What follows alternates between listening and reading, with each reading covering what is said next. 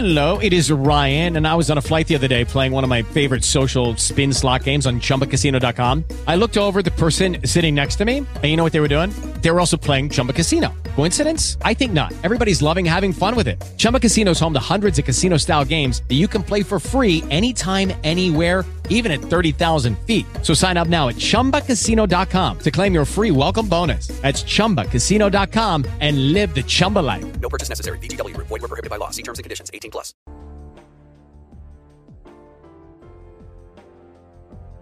Thank you for listening to Depictions Media Radio.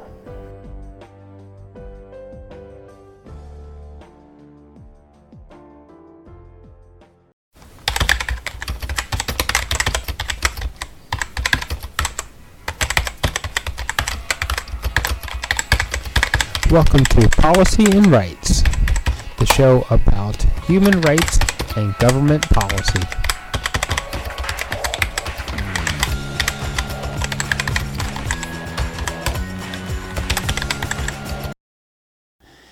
Welcome back, everyone. So today we have a WHO event with Dr. Mike Ryan and Dr. Maria Van Kerkhove, talking about what we can do as a global society to reduce the transmission of COVID-19, how we can use some common sense ideas such as wearing masks, the social distancing, and other things that we can do to reduce the transmission of the virus so that we can help keep everyone we know safe and well protected.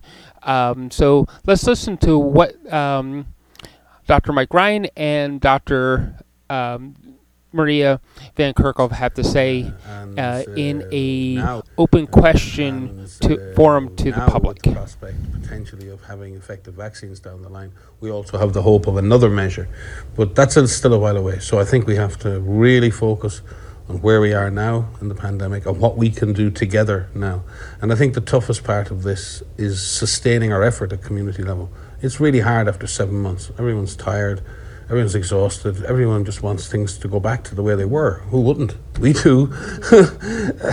But unfortunately, in the face of a crisis, the virus is choosing too much of our future right now. And we need to choose our future, and the only way we do that is we fight the virus.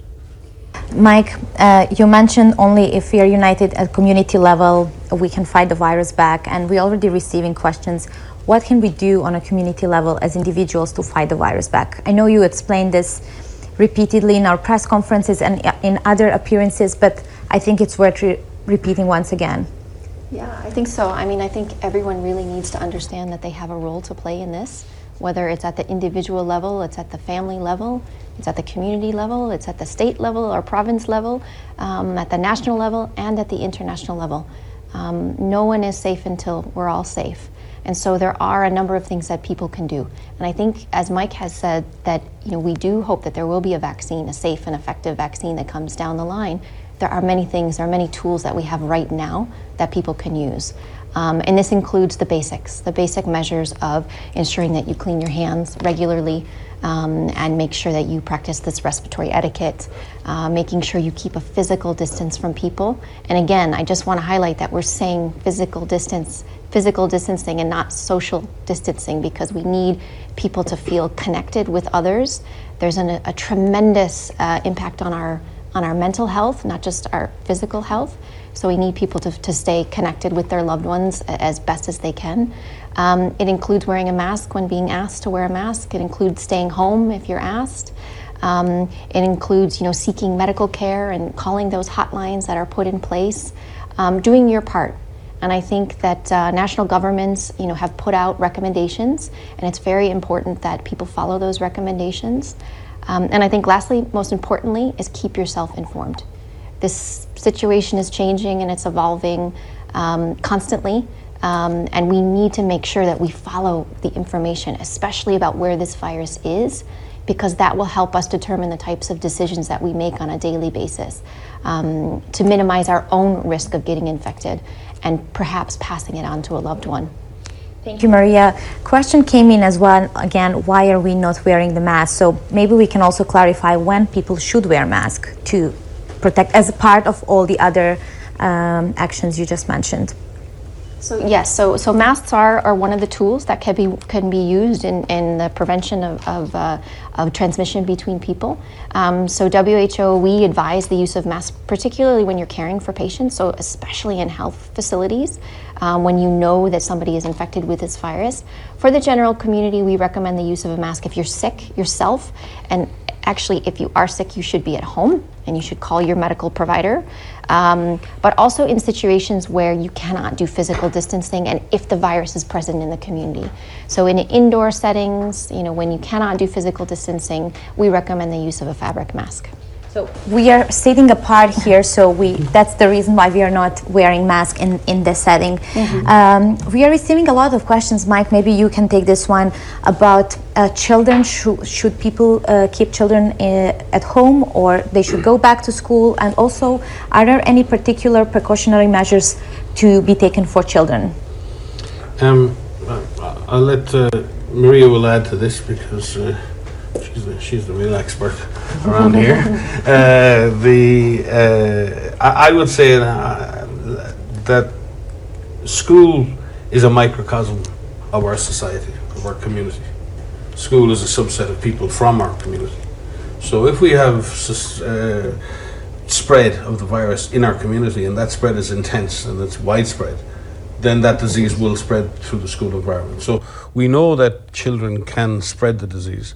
Thankfully, the vast majority of children don't suffer a very severe illness, but that doesn't mean that they can't participate in the process of transmission.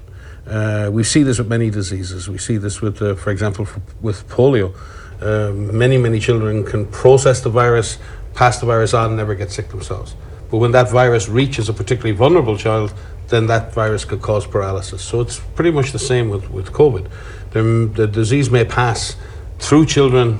It may find the child then that's less immune or has some compromise and could cause a more severe infection, or it can also be brought home to vulnerable grandparents or others. So the way I would see it is that when you have intense transmission at the community level, then we have to be careful about schools.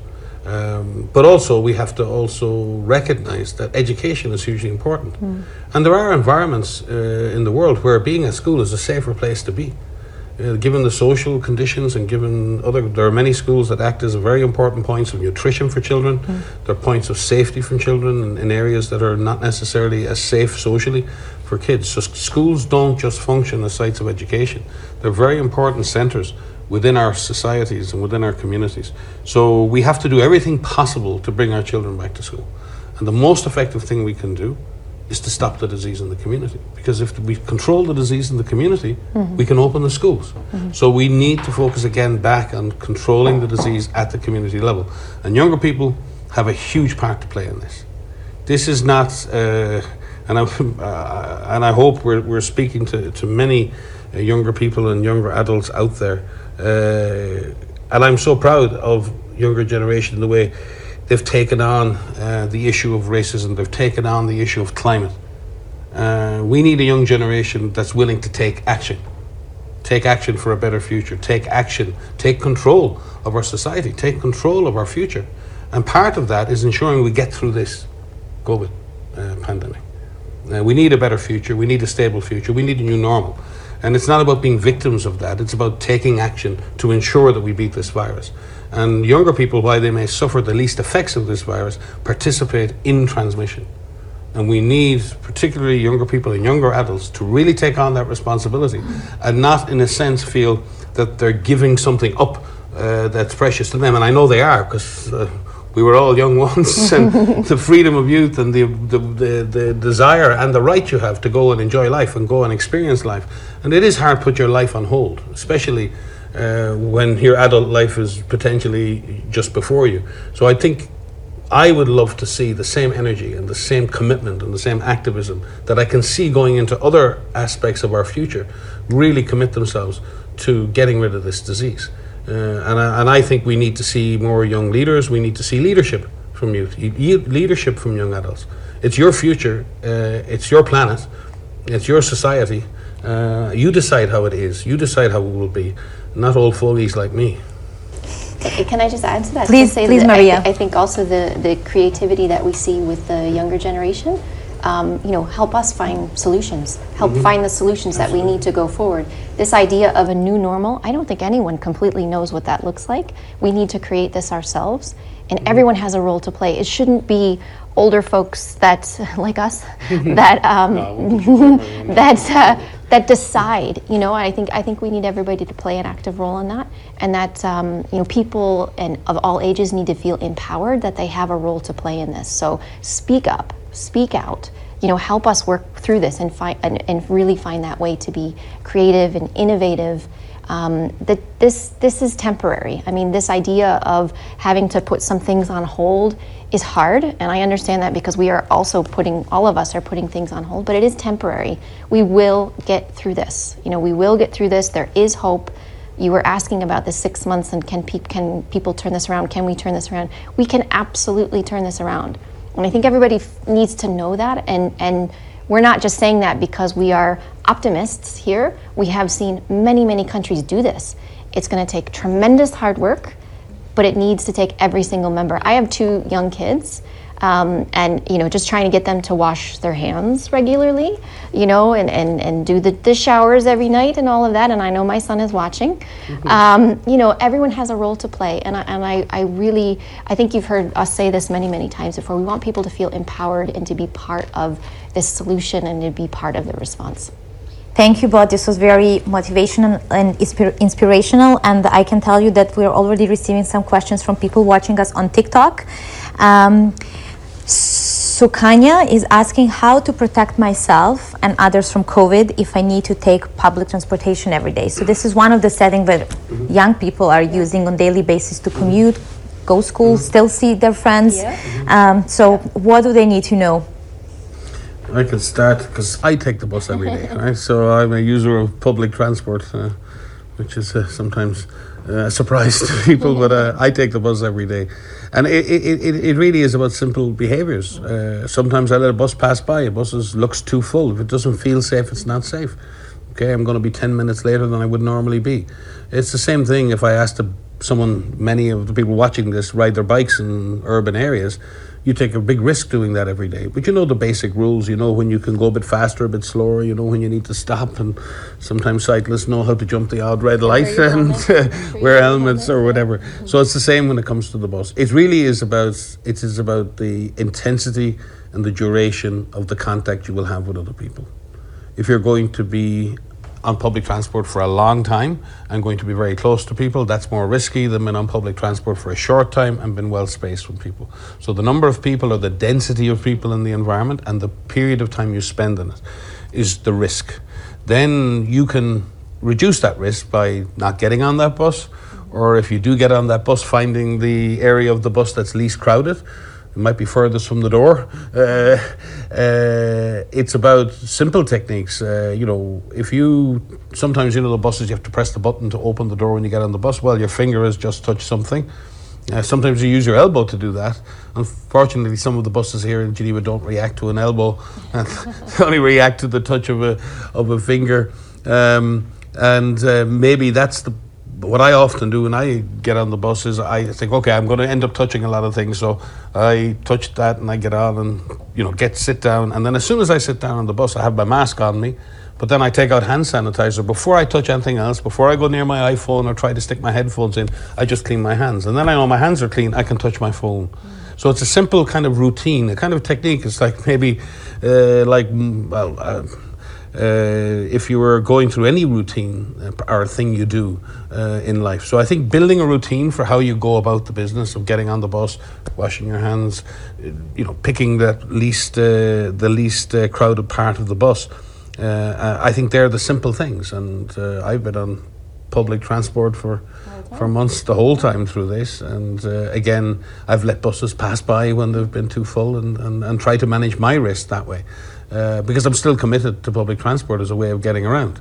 It doesn't give me the excuse to hop in my car because I live in the city and therefore I don't want to have a car, and maybe it'd be safer for me now to have a car, but then I have an impact on the environment. So I have to trade off the good and the bad, and I try to manage that risk in a way that minimizes the risk to me, but maximizes my chance of my commitment to climate or my commitment to something else. And I think most people we do that every day. I think, to be honest with you, this is something humans, we're designed for this. Adapt. We do it. We adapt. We live in complex environments and we make complex decisions every day. The issue is just to learn and absorb the behaviors you need to keep you safe. And it's all out there. I mean, in fact, if anything, we're overloaded with information about what to do and what not to do. And sometimes I feel people feel overwhelmed by all the advice they're getting. And I think that's something on our side we need to be careful with. I know a number of people have said to me, my God, if I did everything everyone told me to do, I'd probably hide under my bed all day long. That's the only way to be safe. And I think that's a reasonable thing. I think we have to be very careful to create enough concern in people so people react, but not so much concern that we drive fear and we drive panic. And finding that balance is not easy. Thank you very much, Mike. We have another question and comment actually from our viewer on Facebook, Jennifer Randall, who says that you're doing a great job. Thanks, Jennifer. And she's asking, how can we engage people who are not wearing masks? Should it be mandatory or should we try to convince? That's a really, really good question, Jennifer. The use of any of this advice or the use of masks, forcing that to happen sometimes doesn't work. But these these guidelines are put in place for a reason. So it's really important to understand why the advice is put out there. There must be a reason why there's an advice to use a mask in a certain situation. So, for example, using a mask when you go into a shop, or using a mask when you're on public transportation. These are situations where you can't do physical distancing. And there's a reason for that. And the reason is if you put on a mask, it's to protect you from infecting somebody else. And if somebody else is infected, from them infecting people that are around them. And so really understanding why that advice is put in place, I think can be helpful. And if you don't understand, ask why. Find out what is the reason for this. Why are these items being told to us, and then see what it is. Okay, maybe it's inconvenient, maybe it's a little bit uncomfortable. I have to say, putting on a mask is not the most comfortable, but it's something that you can do. Again, this is temporary. This is something that you play your part in, and if that can help prevent transmission, then please do that. Thank you, Maria. Can I just maybe add to that, because I think it's a key point. Because we see this in other parts of our lives. I mean, social norms and what we do is part of the norms of our society. What we expect of ourselves and our community expects of us. It is always a mixture of your acceptance to do that. In other words, I think that's a smart thing to do. I will do it, which is my acceptance of that behaviour. And then there's also the deterrence of someone says you can't do that and there'll be a punishment if you do that. Yeah. We do this all the time. Seatbelts in cars, baby seats in cars, drink driving rules. There's an element of social. I mean, if I get in a car with my 3-year-old or my 4-year-old kid and I stick them on the back seat and don't put a seatbelt on, I'm breaking the law, but I'm also breaking a social norm.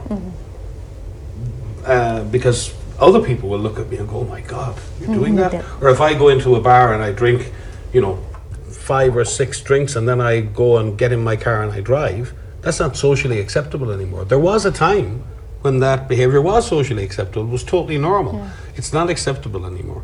And the way we got there was a mixture of deterrence, rules that said you can't do this, but also a change in the way our attitude to that. And I think both are important, but I would much prefer the role of acceptance and trust rather than the role of enforcement. Because enforcement behavior that changes because of acceptance can sustain itself for a long time. Behavior that changes because of enforcement is not the same. It's not sustainable because you keep having to apply the enforcement. So it's much better if it's through trust and if it's through acceptance that we change any of our behaviors, because it's a more sustainable way for us to change. But we have to also accept that in certain situations enforcement may be needed. But again, when a rule is enforced, it can be enforced in a number of different ways.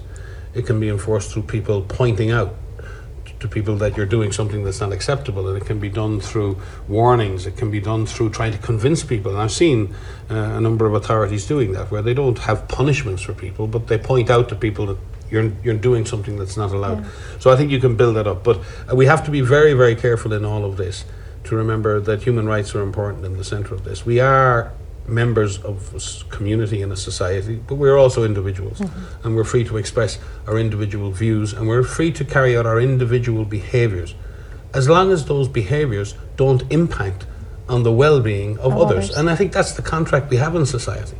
So we need to not look at what is my right to behave. You have a right as an individual to behave in any way, in a sense, you wish to, as long as your behaviour does not impact on essential issues in somebody else's life. And that's the question we have to ask ourselves all the time.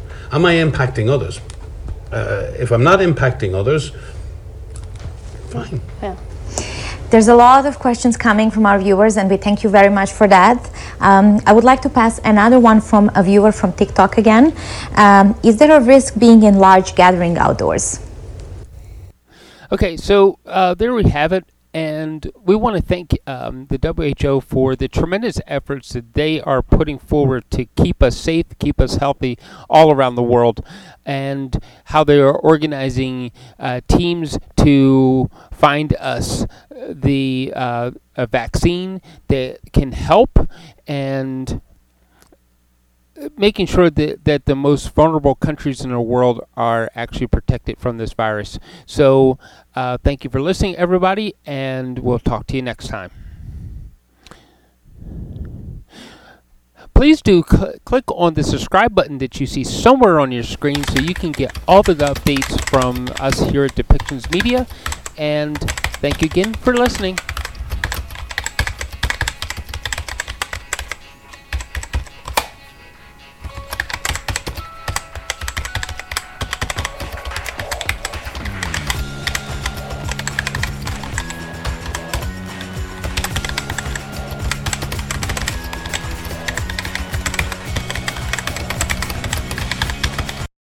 This show has been produced by Depictions Media. Please contact us at depictions.media for more information.